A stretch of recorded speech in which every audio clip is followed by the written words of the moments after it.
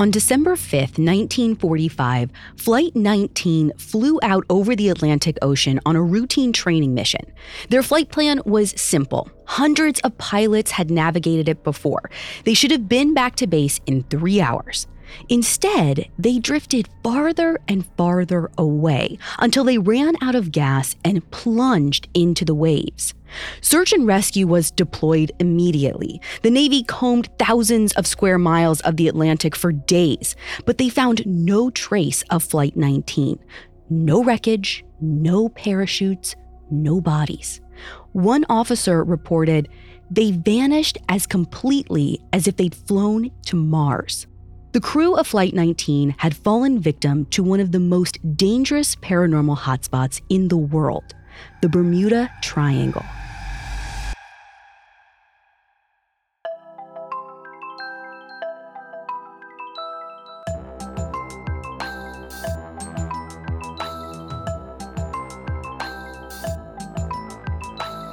This is Supernatural, a Parcast original, and I'm your host, Ashley Flowers.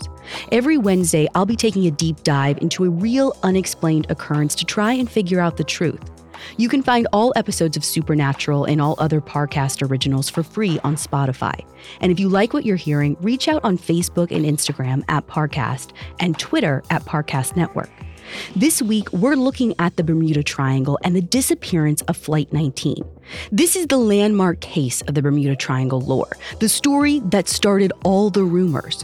What is it about this piece of the Atlantic that makes so many ships and planes just disappear? In the case of Flight 19, we'll never know, because no one in the entire 14-man crew was ever seen or heard from again. We'll dive into this story right after this. Stay with us. This episode is brought to you by Anytime Fitness. Forget dark alleys and cemeteries. For some, the gym is the scariest place of all, but it doesn't have to be. With a personalized plan and expert coaching, Anytime Fitness can help make the gym less frightening. Get more for your gym membership than machines. Get personalized support anytime, anywhere. Visit AnytimeFitness.com to try it for free today. Terms, conditions, and restrictions apply. See website for details. The phrase Bermuda Triangle is most often attributed to Vincent Gaddis, a paranormal writer from the 1960s. In an article for Argosy magazine, Gaddis defined the points of the triangle as Miami, Bermuda, and Puerto Rico. According to his research, hundreds of ships and crew had disappeared in this particular section of the Atlantic, never to be seen or heard from again. But Gaddis didn't invent the legend of the Bermuda Triangle. He just gave it a name. The stories extend all the way back to the 15th century. One of the first surviving accounts comes from Christopher Columbus. In 1492, he sailed through the triangle on his way to the Americas. One night, he saw a strange light rising up out of the ocean. He described in his journal that it was like a flame from a wax candle that went up and down 3 or 4 times. In the pitch black, Columbus and his crew were glad to see the light. They thought it meant that they were finally close to land. But they sailed toward the flame and found nothing, just more ocean. Then the light disappeared and they couldn't ever explain where it had come from. But it stuck with the entire crew. Not only did Columbus document it, so did 2 other sailors. And this becomes the first seed of the mystery. It only grows in 1610. A ship wrecks off the coast of Bermuda so horribly, word travels all the way back to England. It allegedly inspired William Shakespeare to write The Tempest. Another boat, called the Carroll A. Deering, ran into trouble in the early 20th century while sailing through the Triangle. When they found the wreckage off the shore of North Carolina, it was completely deserted. The entire crew was just gone without a trace. Now, you could say, oh, well, these ships are old. These are small ships. They probably weren't that seaworthy. There isn't anything strange here. But how about this one? The USS Cyclops was a 550-foot-long freighter carrying 11,000 tons of manganese ore. In 1918, it sailed from Rio de Janeiro to Baltimore, Maryland, passing through the Bermuda Triangle. The last message anyone received from the Cyclops was, "Weather fair, all well." Then it vanished along with its 300-person crew. They didn't even send a distress signal. It just fell off the face of the earth. Santa Fe magazine covered the disappearance, writing, "Usually a wooden bucket or a cork life preserver identified as belonging to a lost ship is picked up after a wreck, but not so with the Cyclops. She just disappeared as though some gigantic monster of the sea had grabbed her, men and all, and sent her into the depths of the ocean." But the story of the Cyclops gets swept under the rug in the chaos of World War I. Ships were sinking all the time from torpedoes. What was one more freighter lost in the Atlantic? The world didn't really start paying attention to the power of the Bermuda Triangle until the disappearance of Flight 19. Flight 19 left Fort Lauderdale's Naval Air Station just after 2 p.m. on December 5, 1945. Calling it a flight is a little misleading. This wasn't just one plane. It was five TBM Avengers crewed by 14 men on what was otherwise a banal training mission. They're called Flight 19 because it was the 19th group of trainee pilots that day. 18 other flights had taken off, run their mission, and successfully returned. So this was supposed to be a totally routine exercise that dozens of pilots had done before them without incident. And not just that day, but hundreds of times in the history of flight school. In fact, this was the final mission the students had to complete before graduating from the advanced training. The final mission was supposed to test their dead reckoning skills. Basically, naval pilots fly most of their missions over open ocean, so it's really easy to get lost without any landmarks, like mountains or metropolitan areas. And this is before the days of advanced radar or GPS, so they had to use just like straight up math. And it's a pretty simple formula. If you fly in a known direction, at a known speed for a known period of time, you'll generally get where you're supposed to go. This means that 3 tools become absolutely essential in the cockpit: a compass, an airspeed indicator, and a clock. These tools were so important for staying on course that the TBM Avengers came equipped with 2 different kinds of compasses: a gyro compass and a magnetic one. Most pilots also wore a wristwatch as backup to the clock mounted in their dash as well. For their training mission, Flight 19 would fly a simple triangle path over the Atlantic: 123 miles east, 73 miles north, then 120 miles back west until they reached the Florida coast. Along the way, they'd practice dropping some torpedo bombs. All told, it should take 3 hours to complete this mission. Now, 4 of the Avengers were piloted by the students. They would each take a turn flying lead and basically guiding the group through one of the legs of the journey. The 5th plane was helmed by an experienced flight leader to make sure that they stayed on the correct course. If any of the trainee pilots strayed too far from the planned route, the instructor would assume the lead position and pilot them back on course. The weather report that day was pretty unremarkable: 67 degrees and visibility of 10 to 12 miles, which is good. It's actually slightly above average. The weather did indicate a chance of rain that evening, but this is Florida. There's basically always that possibility. So all in all, it should have made for easy flying conditions. Flight 19 was scheduled for takeoff at 1:45 p.m. But less than an hour before wheels up, their flight leader, Lieutenant Charles Taylor, still hadn't arrived at the airfield. The students were all sitting in the ready room, waiting for their instructor, wondering what was going on. This is a big day for them. This is the test that they have to pass to graduate. Where is their guy? When Taylor finally does arrive around 1:10 p.m., he doesn't go to the ready room. Instead, he heads for flight operations, and he finds his friend, Lieutenant Howard Williams, and he pulls him aside, and he quietly asks Williams to do him a favor. Taylor wants him to lead Flight 19 today. And William's kind of taken aback. Like, you can't just change up a flight crew at the last second, like definitely not in the military. They're scheduled to take off in a half hour. So William says, no, I can't lead your flight for you.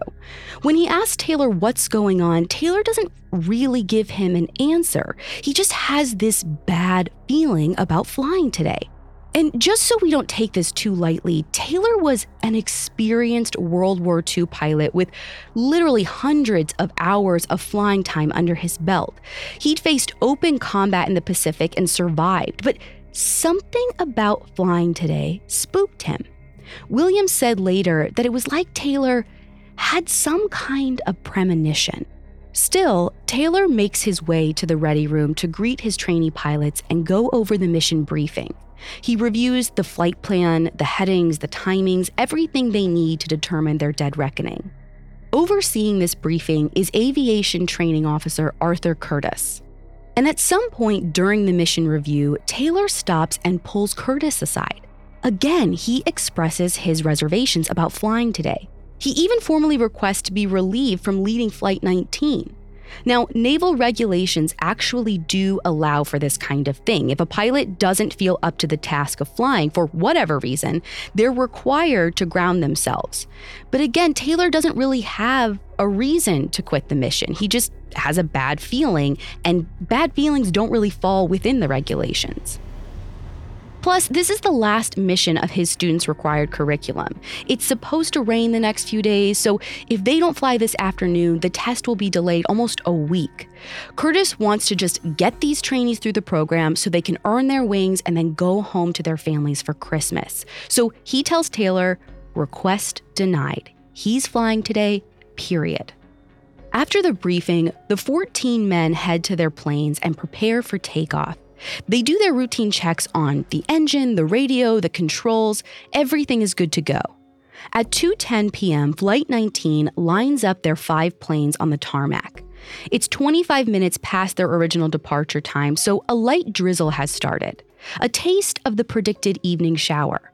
But visibility is still average, and they have almost 3.5 hours until sunset. Plenty of time to run the mission and get back to base. Taylor radios the tower. They are cleared for takeoff. The 5 planes race down the runway and set off into the sky. At 2:11 p.m. that same day, a couple sitting on the beach in Fort Lauderdale saw 5 TBM Avenger bombers fly overhead out to sea. Without knowing it, they were the final witnesses to Flight 19. The 14 men were never seen again. The only details we have about their final moments come from their radio transmissions. And we'll dive into their last known communications right after this. This episode is brought to you by Anytime Fitness. Forget dark alleys and cemeteries. For some, the gym is the scariest place of all, but it doesn't have to be.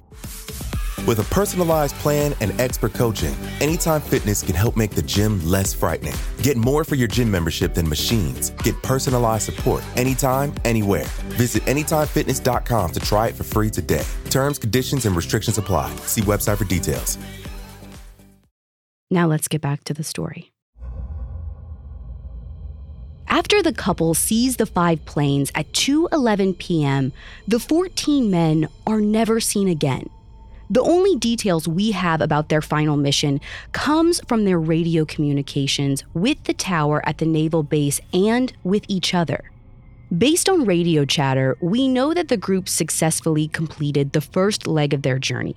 They flew 56 miles east to a small group of islands called Hen and Chicken Shoals for their torpedo exercise. Sometime between 2:30 p.m. and 3 p.m., the tower in Fort Lauderdale picked up 2 pilots on the radio. One said, "I've got one more bomb," and the other replied, "Go ahead and drop it." It probably would have taken 20 minutes to fly to Hen and Chickens, and then another 20 to 30 minutes to complete the bombing exercise. So this reported timeline definitely matches up. And after this point, they would have to move on to the next leg, keep flying east for 67 miles until they reach Great Stirrup Cay. This is a small island, only 268 acres.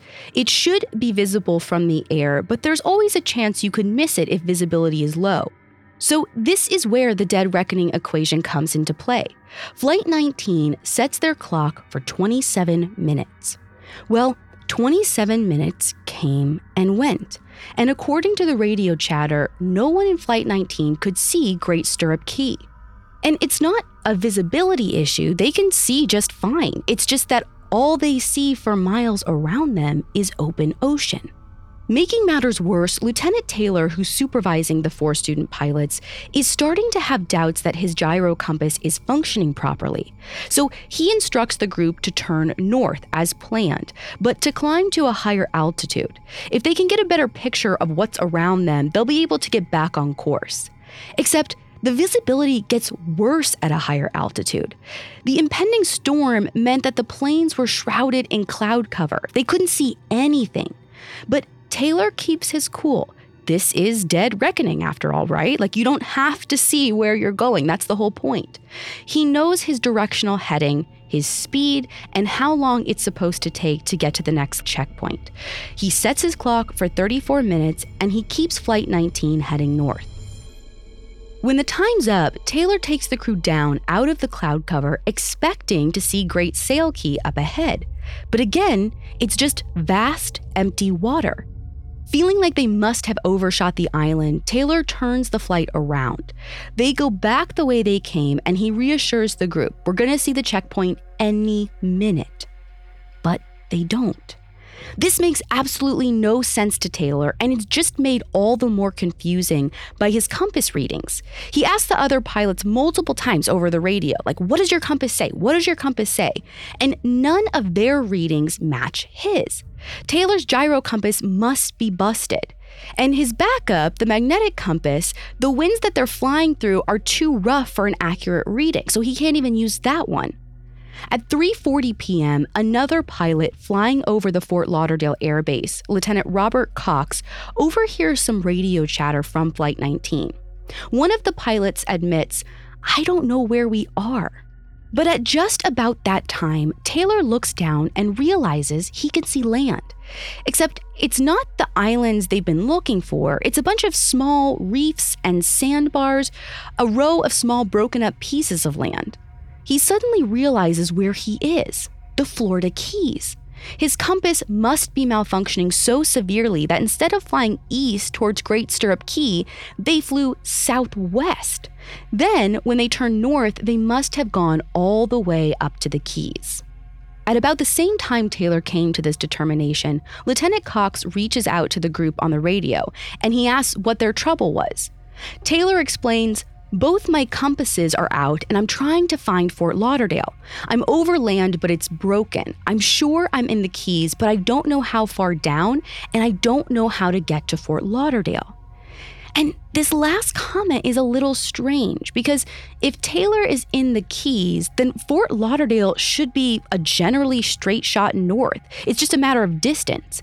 And even if his compasses aren't working, with the sun still in the sky, it should be fairly easy for him to determine which way is north. How did he get this disoriented?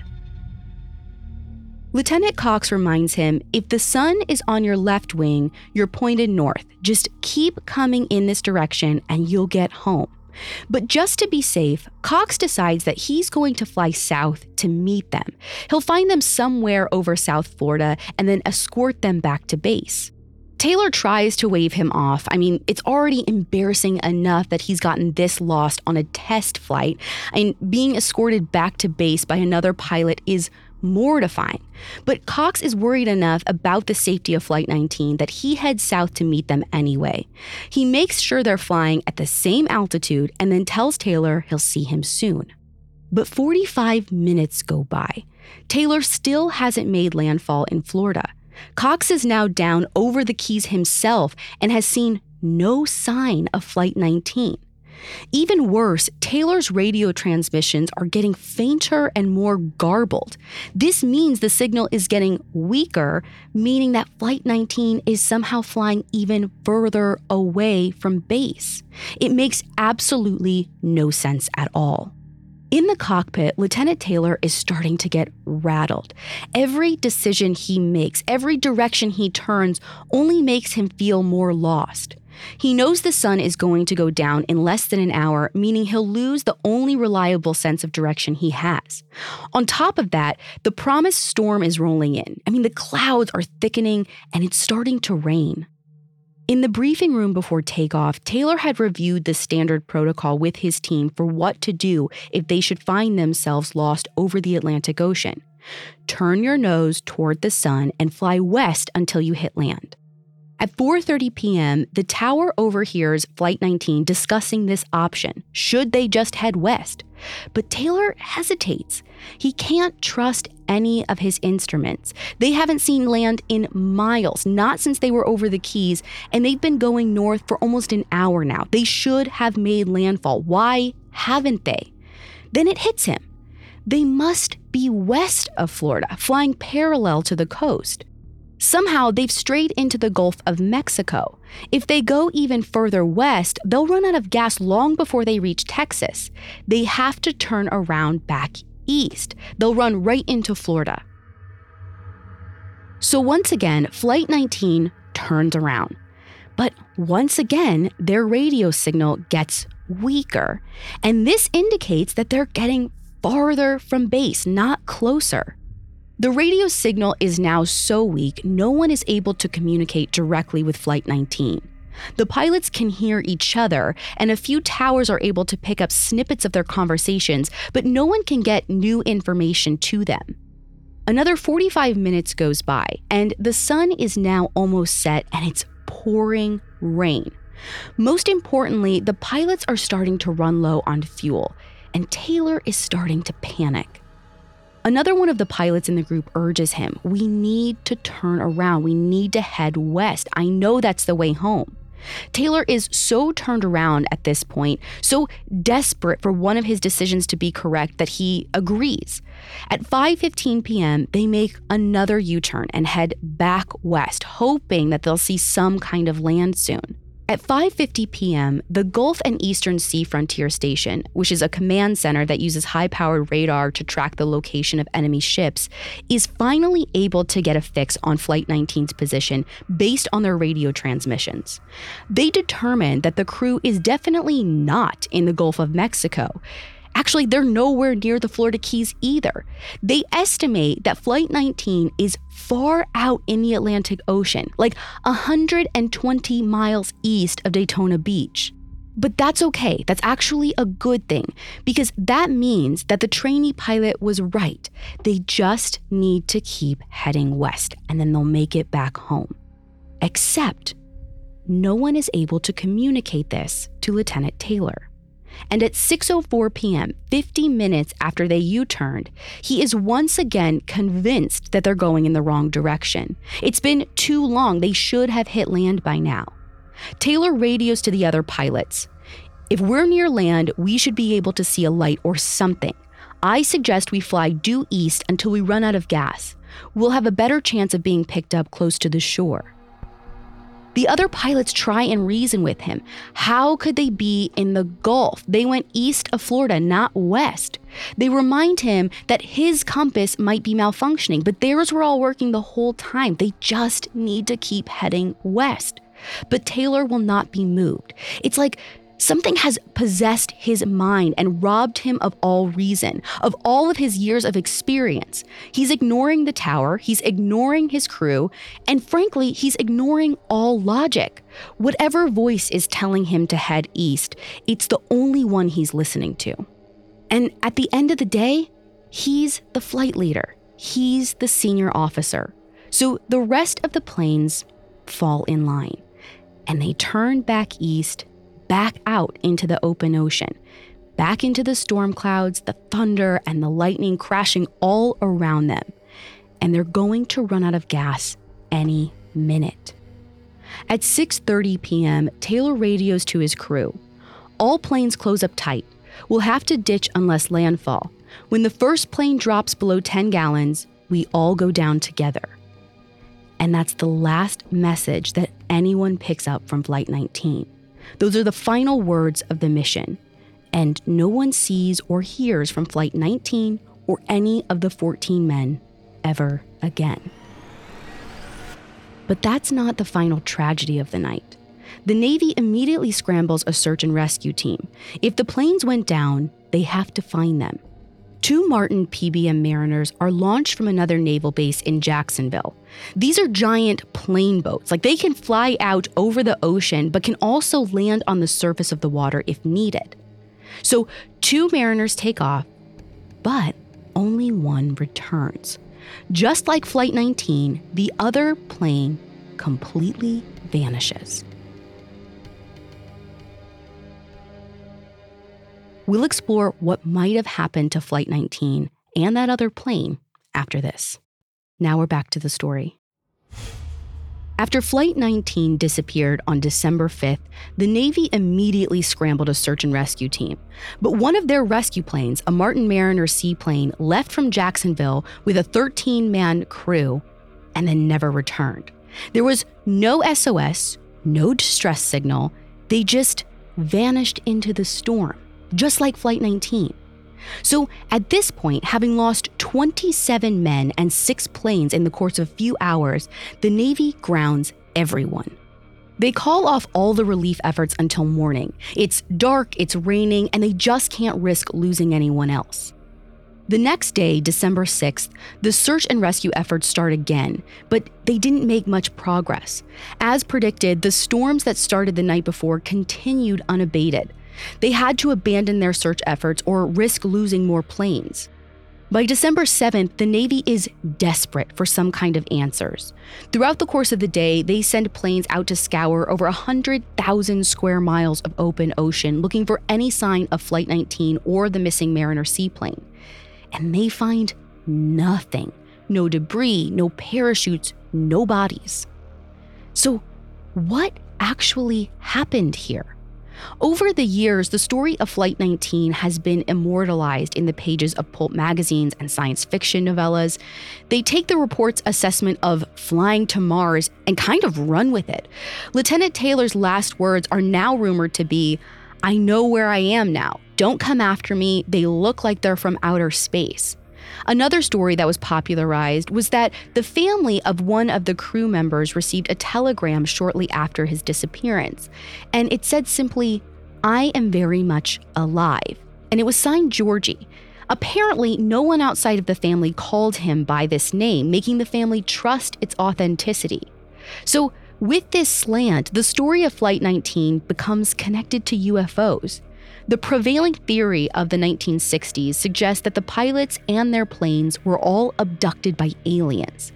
That's why the Navy was never able to find any trace of them, and that's how Georgie was able to send his message to his family. It fuels entire theories about the Bermuda Triangle as a whole. Anyone who disappeared there was actually abducted. But we have the transcripts from Flight 19's radio. There's no mention of anything coming from outer space. So let's just go ahead and assume that, at least in this story, aliens had nothing to do with it. I mentioned earlier the strange disappearance of the USS Cyclops. Like Flight 19, it seemed to vanish into thin air. Even stranger, the Cyclops had 2 sister ships that also disappeared in the Bermuda Triangle. That's the common theme here. People just seem to disappear. And that feeds into these theories that something truly paranormal is happening in this corner of the ocean. In addition to UFOs, it's been suggested that the Bermuda Triangle is the site of the lost city of Atlantis. Whatever force plunged the ancient city into the depths of the ocean now preys on unsuspecting ships and planes, dragging them to the watery grave never to be seen again. Other theories say that the Bermuda Triangle is home to a portal to another dimension. Ships go in and they don't come out. It's basically a black hole in the middle of the Atlantic. And with a number of cases of people and boats just vanishing without any explanation, you can see why these theories get traction. It's bizarre enough that scientists start looking into the triangle disappearances. And over the years, they've been able to provide some pretty compelling explanations of their own. For one, the Gulf Stream runs directly through the Bermuda Triangle. This is an ocean current that runs north from the Gulf of Mexico along the east coast of the United States and Canada. You can think of it like a river running through the middle of the ocean. And all this water moves at a constant speed, about 4 miles an hour. So when a ship sinks or a plane crashes, any debris that's left behind and any survivors left floating in the water, they're constantly being pushed north 4 miles every single hour. In the case of Flight 19, the Navy wasn't able to mount an effective search until the morning of December 7th, almost 40 hours after the plane entered the water. That means that any debris had already traveled close to 160 miles before anyone had a chance to look for it. And even if the search and rescue crew were able to account for all of the movement, finding a person in the open ocean is a needle in a haystack. I mean, today, with all the technology at our disposal, the Coast Guard has only a 78% chance of recovery in the open ocean. And that's at peak conditions. The chances only go down if there is any kind of adverse weather. In 1945, with limited technology and battling the elements, the odds were wildly stacked against them. The chances of finding anyone from Flight 19 were basically nil from the start. And as for the Mariner seaplane that disappeared during the search, it's basically the same reason. Those planes were known to have mechanical problems. Apparently, the fuel lines were so notoriously faulty, all mariners constantly smelled of gasoline. Now, another ship reported seeing a fireball crash into the ocean on the night of December 5th. So it's likely that the Mariner experienced a massive mechanical failure, exploded without warning, and then the wreckage just washed away. So that sheds some light on why we maybe never found any sign of Flight 19 or the other vanished ships we mentioned. But what made them crash in the first place? Again, the Gulf Stream provides some of the answers. It brings warm water from the Gulf of Mexico up to meet the cold water from the northern Atlantic Ocean. When these two temperatures meet, they release a ton of moisture in the air, causing storms. And sometimes this is happening so rapidly, raging hurricanes seemingly appear out of nowhere. Ships get caught in them, they crash or they abandon ship, and then the Gulf Stream current just spirits them away. But for a freighter like the USS Cyclops, it would take a huge storm with massive waves to capsize. And the Bermuda Triangle isn't really known for waves that size. And don't forget, a lot of these missing ships reported fair weather before they disappeared. Some scientists think the culprit is pockets of methane gas along the seafloor. When one of them erupts and releases all that gas into the ocean, it actually changes the density of the water. This change can be so dramatic that it might cause a ship to sink rather than float. So the Cyclops could be sailing through the calm waters, not a cloud in the sky, and then suddenly start to take on water out of nowhere. By the time they realized what was happening, it was too late. But Flight 19 wasn't in the water. So that wasn't the issue this time. We can explain why the planes were never found with the scientific theories, but what's more intriguing to me is how did Flight 19 get so lost in the first place? The flight leader, Lieutenant Charles Taylor, was an incredibly experienced pilot. He'd flown over 2,500 hours, and yet he completely fell apart in the air. He was so flustered, at one point he actually gave the wrong call sign over the radio.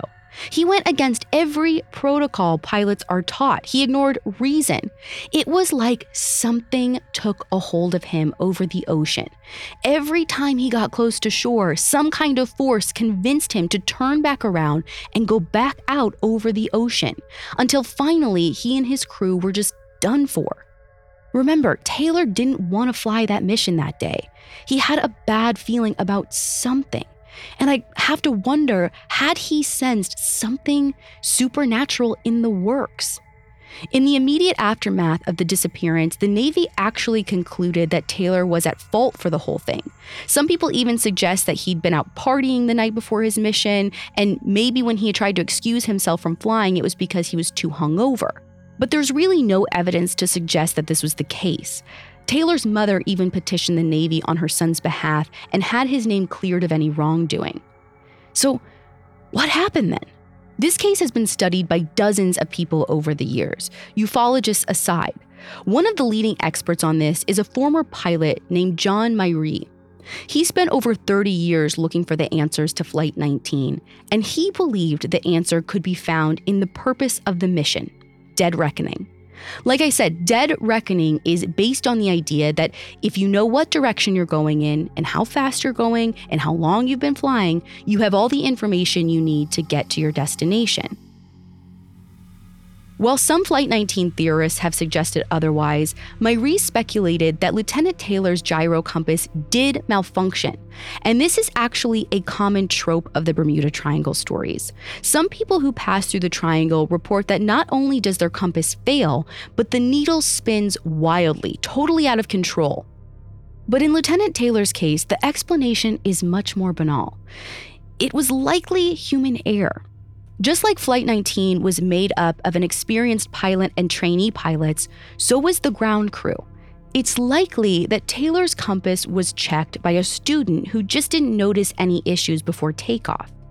And normally, the magnetic compass would serve as a failsafe, but by the time Taylor realized the issue, he was in rough winds. His plane was bouncing around, making the needle skip. He couldn't get an accurate reading even if he tried. So without a functional compass, Taylor's ability to guide his flight was severely compromised, and that planted a seed of doubt in his mind that grew and festered as the flight faced more uncertainty. So right off the bat, one of the elements of dead reckoning is off, direction. But their speed was off as well. The calculations they used were based off readings taken on the morning of the 5th. By the time Flight 19 took off that afternoon, the wind speed had increased from 36 miles per hour to 49 miles per hour. Finally, the direction of the wind had also shifted from 241 degrees to 220 degrees.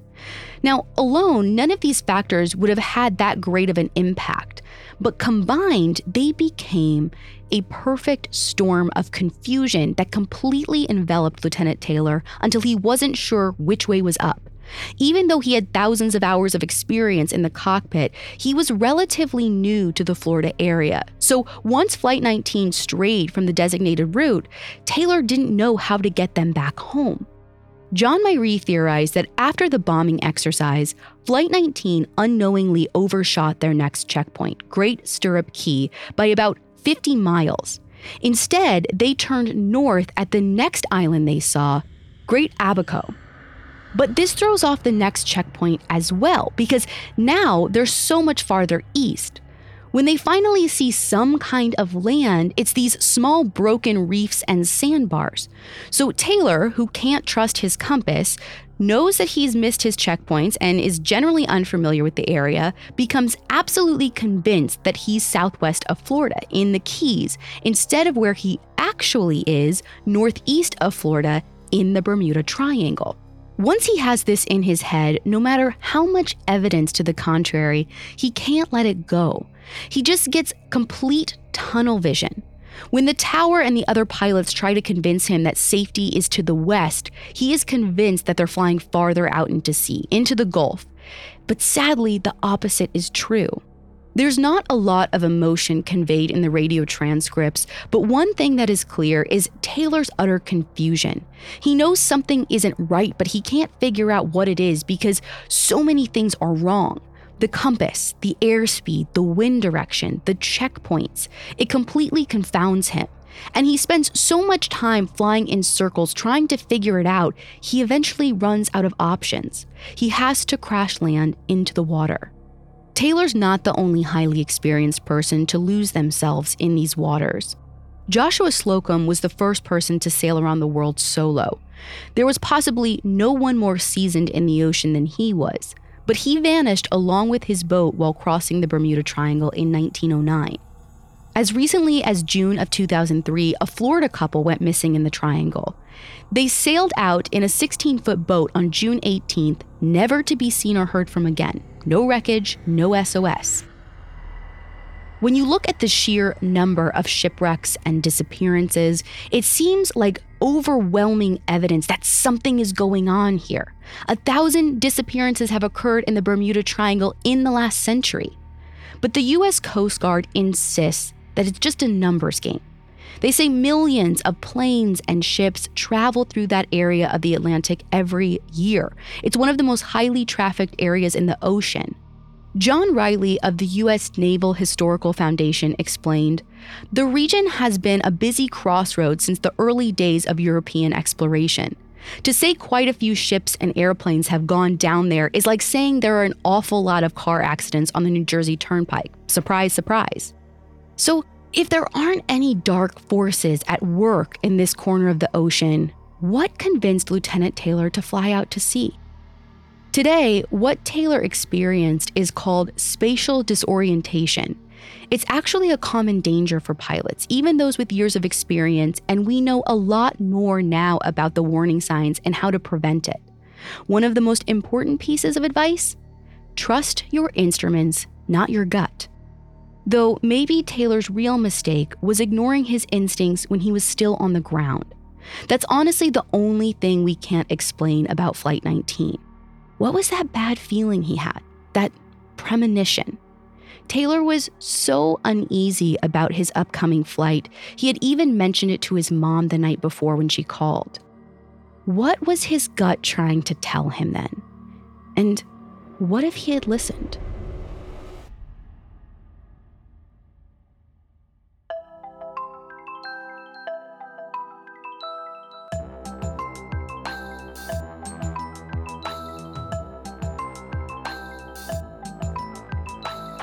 Thank you for listening. I'll be back next week with another episode. You can find all episodes of Supernatural and all other Parcast originals for free on Spotify. Spotify has all your favorite music and podcasts all in one place, and they're making it easier to listen to whatever you want to hear for free on your phone, computer, or smart speaker. And if you like the show, follow @Parcast on Facebook and Instagram, and @Parcast Network on Twitter. Supernatural was created by Max Cutler and stars Ashley Flowers and is a Parcast Studios original. It's executive produced by Max Cutler, sound designed by Carrie Murphy, with production assistance by Ron Shapiro and Carly Madden. This episode of Supernatural was written by Abigail Cannon, with writing assistance by Drew Cole. To hear more stories hosted by me, check out Crime Junkie and all AudioChuck originals.